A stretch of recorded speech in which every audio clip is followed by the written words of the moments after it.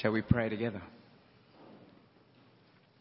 We thank you, dear Father, for the privilege it is to gather in your name this morning and to hear of the glorious gospel of our Lord Jesus Christ in these pages that we know as the book of Romans. And may we gladly hear your voice and obey you to the glory of our Lord Jesus Christ, in whose name we pray. Amen. Well, I wonder what makes you think about the power of God. Whether it's the splendour of creation as you look about around you, or the raw power of a thunderstorm, or a natural disaster of some description. Or maybe it's just a miracle that is incomprehensible apart from God. What do you think about when you think of the power of God? Well, in the next few moments, it is my prayer that you will experience the power of God in the pages of the book of Romans. Martin Luther also said of this letter that it is the chief part of the New Testament, the purest gospel. And John Calvin, that other great reformer, declared that if we have gained a true understanding of this epistle, this letter of Romans, we will have an open door to all the most profound treasures of Scripture. So put your seatbelts on, won't you? This is a great letter. This is a terrific series to begin. For all its theological complexity, this letter is driven by one simple, straightforward thing: the gospel. Paul can't even finish his first sentence without getting distracted, as it were, by the gospel. The letter doesn't actually properly start till verse 8. You know, in his other letters, in Galatians and Ephesians, Philippians, he simply writes, Paul, an apostle of Jesus Christ, to the church in wherever, within 2 verses, right? Within 2 verses. But here in Romans, an introduction should only take 2 verses, spills out into 7 verses, all filled with things about the gospel. And you had it read for us in the first 6 verses.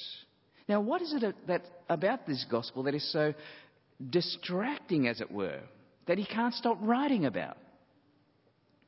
First point, in the extraordinarily detailed outline I have in your package there, the first point I have is that the gospel is momentous news. Right, the first point, the gospel is momentous news. See, the word gospel is not a religious word, but a media word. It refers to news. Right? It's not just any news like most of the content of the Mercury or the Sydney Morning Herald or the latest antics of Donald Trump. No, this news is the kind of news that transforms life as we know it. Like the news that began World War I, the news that it ended, or World War II likewise. But even then, the news of the gospel is of a completely different order. Why?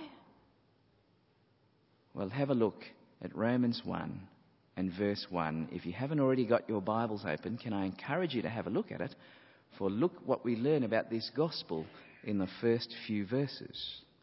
Paul, a servant of Christ Jesus, called to be an apostle and set apart for the gospel of God. First point is that it is the gospel of God.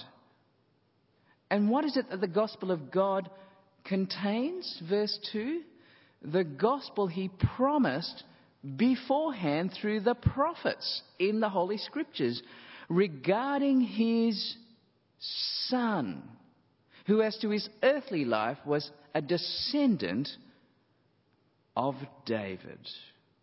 And as if you really want to understand the gospel of God, we need to understand the Old Testament.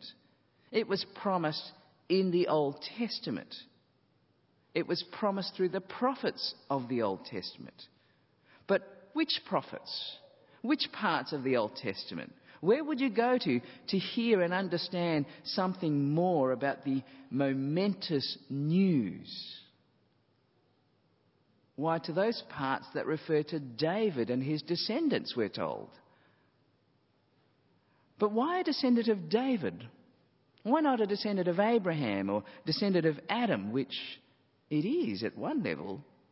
But he especially, at least in Romans, speaks about David. Why David? Because God made precious promises to King David. If you're taking notes, you might like to take this reference down in 2 Samuel chapter 7. 2 Samuel chapter 7.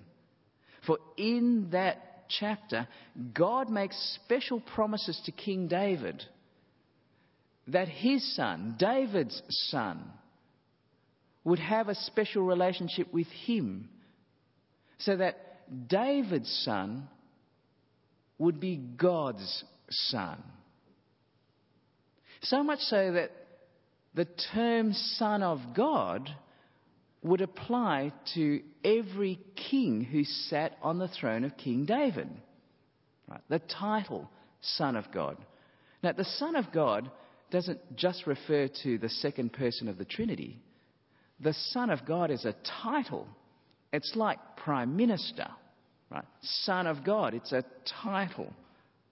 And so every king who sat on the throne of King David had a special relationship with God, so much so that he had the title Son of God. So Solomon was a son of God. Hezekiah was a son of God. Josiah was a son of God. And my favourite, Jehoiachin, you like that one? Was a son of God. He was a very bad king, by the way, so let's not worry about him.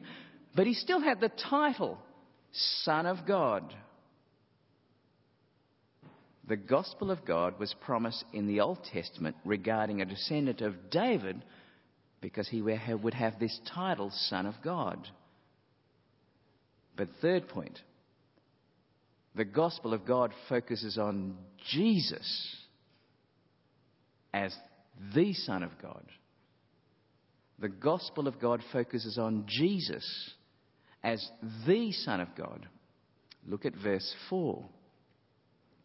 And who through the Spirit of holiness, speaking of this descendant of David, who through the Spirit of holiness was appointed the Son of God in power. How? By his resurrection from the dead. Jesus Christ, our Lord. See, when Jesus rose from the dead, he rose as the Son of God in power.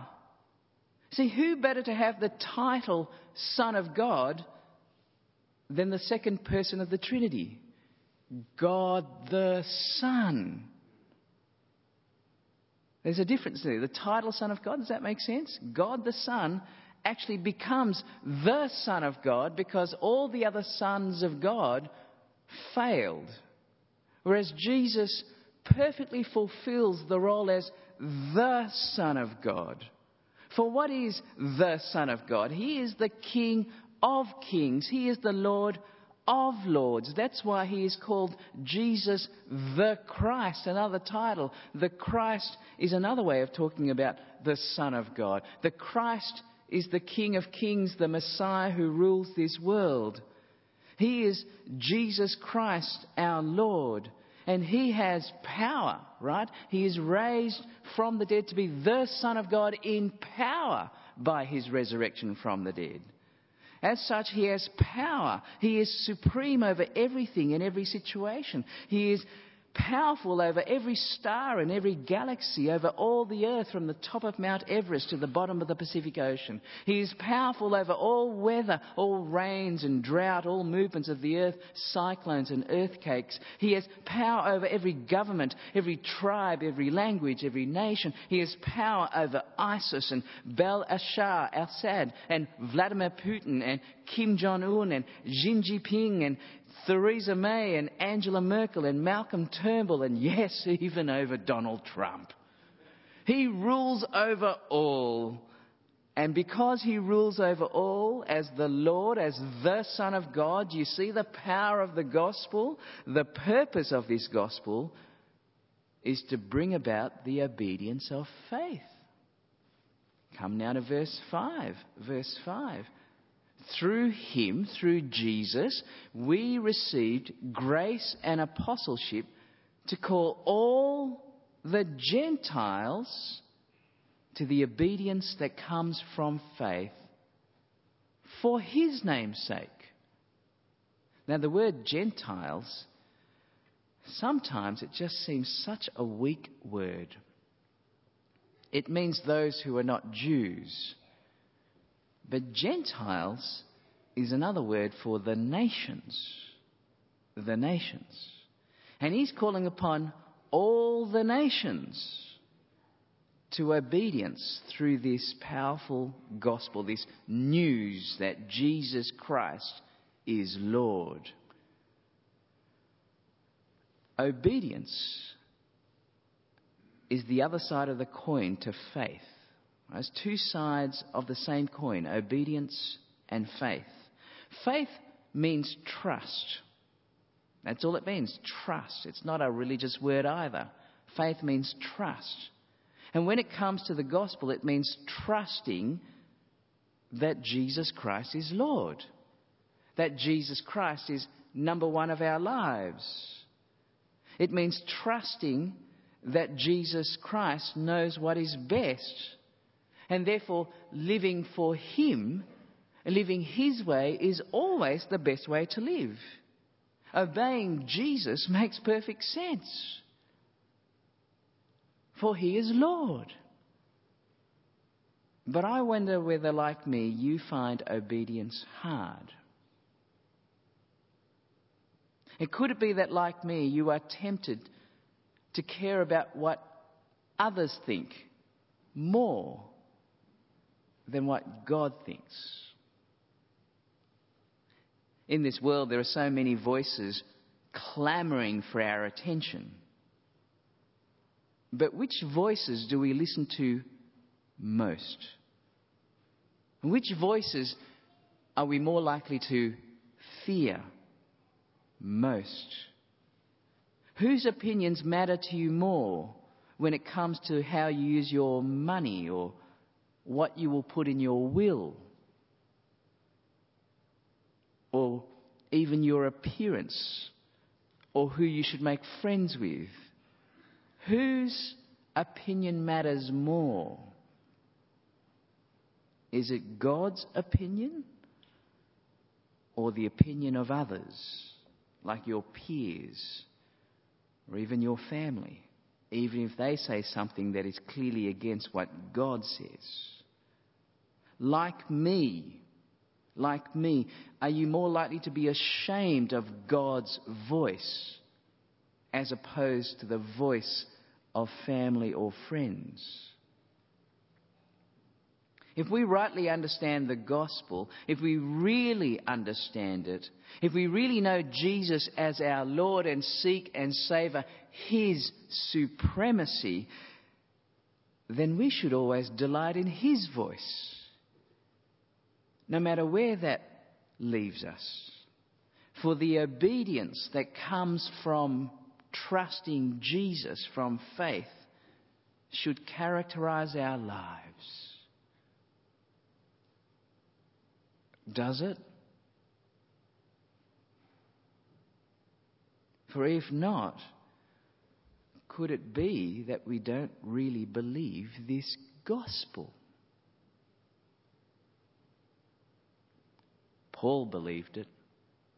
He believed it because he was eager to proclaim it everywhere, which included, of course, the Roman Christians. We're told in verses 9 and 10 that he prayed for them regularly and he longed to be with them in person to encourage them. And as you look at verse 13 and 14, look what else he says. He says in verse 13, I do not want you to be unaware, brothers and sisters, that I planned many times to come to you, but have been prevented from doing so until now, in order that I might have a harvest among you, just as I've had among the other Gentiles, the other nations. And I am obligated both to Greeks and non-Greeks, both to the wise and to the foolish. Paul is eager to preach the gospel to the Romans. Paul is eager to preach the gospel to the Romans. Why? Firstly, because he's under obligation in his role as an apostle to bring about the obedience that comes from faith amongst all the Gentiles, all the nations. And this includes the Greeks and the barbarians, we're told. Now, I don't know whether you saw it, but there's a parallelism, so to speak. There's Greeks and barbarians, then he says wise and foolish. I think it means, therefore, that the Greeks are seen as the wise and the barbarians, the non-Greeks, are seen as the foolish. Because you see, in his day, in Paul's day, the Greeks were seen as the wise ones. The non-Greeks were seen as the barbarians, the foolish ones. Rome was the centre of Greek civilization. The Greeks of the first century, there was the sophisticated, the wise, the supreme. That's where all the philosophers came from Greece. Remember Plato and others. Rome was the symbol of imperial pride and power, real power. And people spoke of it in awe, and everybody hoped to visit Rome at least once in their lifetime in order to look and stare and wonder at this powerful nation. And so the voice of the Greeks was to be feared. The voice of the Greeks were to be obeyed. And the news of the gospel of God would have been, ridiculed in Rome. The gospel would have been something to be ashamed of in Rome. But how can you say that this Jesus rules the world? If you were in Rome, why, Christians, they were oppressed, they were downtrodden, they were despised. And the history books tell us that the Emperor Nero in Paul's day used to burn Christians as human torches at his wild parties. How would you feel going around preaching this gospel in Rome? Ashamed? You see, that's why Paul's eager to preach the gospel in Rome in particular, because he knew that this gospel was not something to be ashamed of. Because this gospel, final point, is the power of God for salvation. This gospel is the power of God for salvation. The same power that we see in the resurrection of Jesus to be the Son of God in verse 4 is the very same power that we see in the gospel, the news concerning Jesus. Look at verse 15. That is why, says Paul, I am so eager to preach the gospel also to you who are in Rome.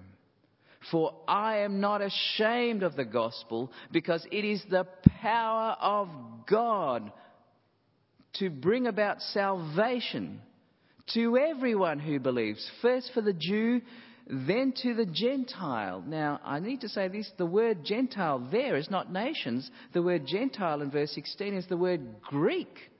Makes sense, doesn't it? Because the Greeks were the powerful ones. The Greeks are the ones that you feared. And he says, no, we don't fear them. We're not ashamed of the gospel before the Greeks. The gospel is the momentous news of God concerning Jesus because it has the power to save. And we're not to be ashamed of it. But the question is, what do we need saving from? Is it just the oppression of the Greeks? No, it's far worse than that. I'm going to cheat a bit and go a little bit forward in chapter 2 in Romans. I'm sorry if I'm stealing the thunder of the next preacher, but let's look at chapter 2, verse 5 for a moment, because we need to understand what is it that the gospel saves us from ultimately. If you turn to chapter 2 in verse 5, listen carefully. It says, but because of your stubbornness, chapter 2, verse 5, because of your stubbornness and your unrepentant heart, you are storing up wrath against yourself for the day of God's wrath, when his righteous judgment will be revealed. And God will repay each person according to what he has done. Do you see what we need saving from ultimately? It's not just the Greeks and their oppression. We need saving from God, from his righteous anger. Because everyone needs saving from his righteous anger. All the nations. Why? Because God is righteous. In other words, he has perfect standards. God has right standards as the creator and the judge of all the earth. That's what righteousness means. God is righteous in that he has perfect standards that we, however, disobey.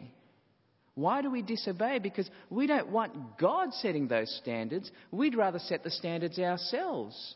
We want to run our own lives our own way without God. Determine right and wrong for ourselves. And that's why we deserve God's anger. And this gospel reveals God's righteousness, we're told. It reveals his right standards as creator and judge. But it is a righteousness that is all about faith. Look at verse 17 of chapter 1 now. For in the gospel, the righteousness of God, the right standards of God, is revealed. A righteousness that is by faith from first to last, just as it is written, the righteous shall live by faith. It is all about God's faithfulness to his standards from beginning to end. Ultimately, it is about his faithfulness to his standards in Jesus. In Jesus.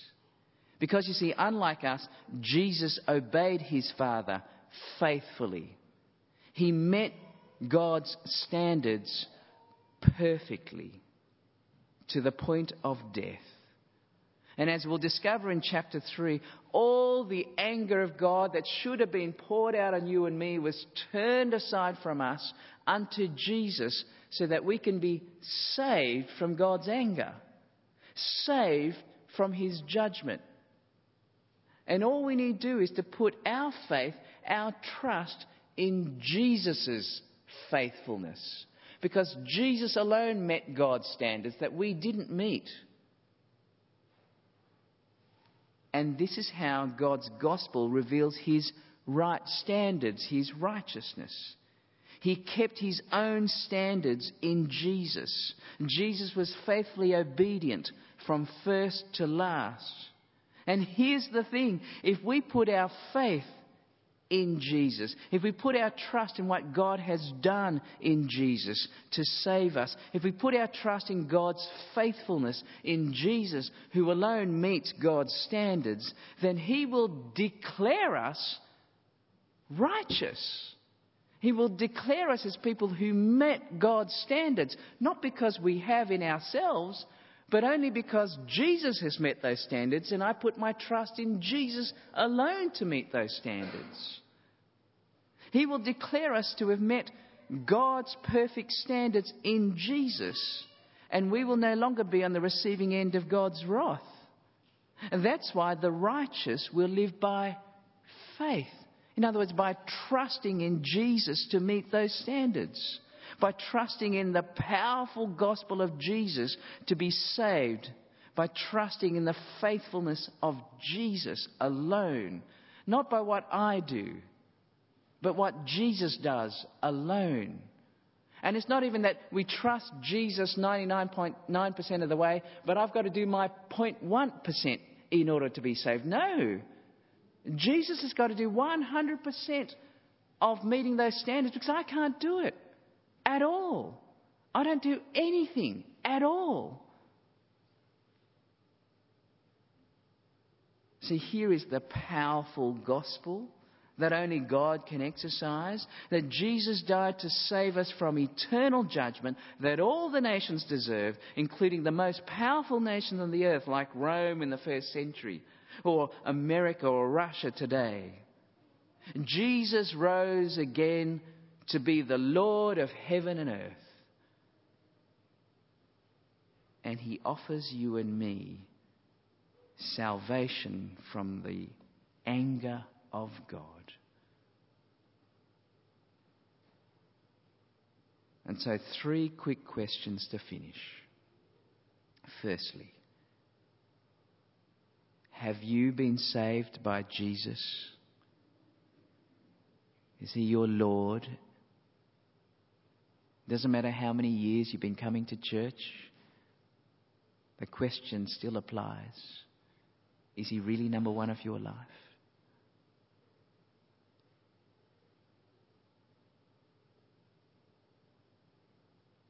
Secondly, if he is number one of your life, if he has saved you, then are you done with sin?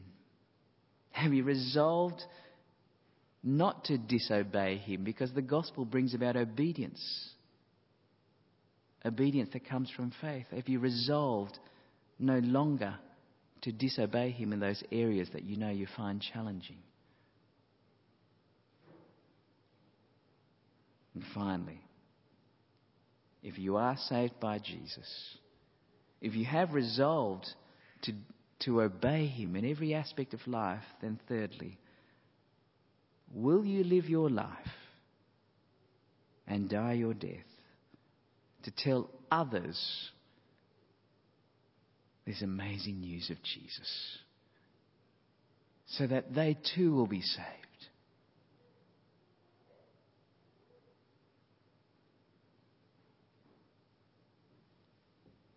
I'm not ashamed of the gospel, says Paul, for it is the power to save.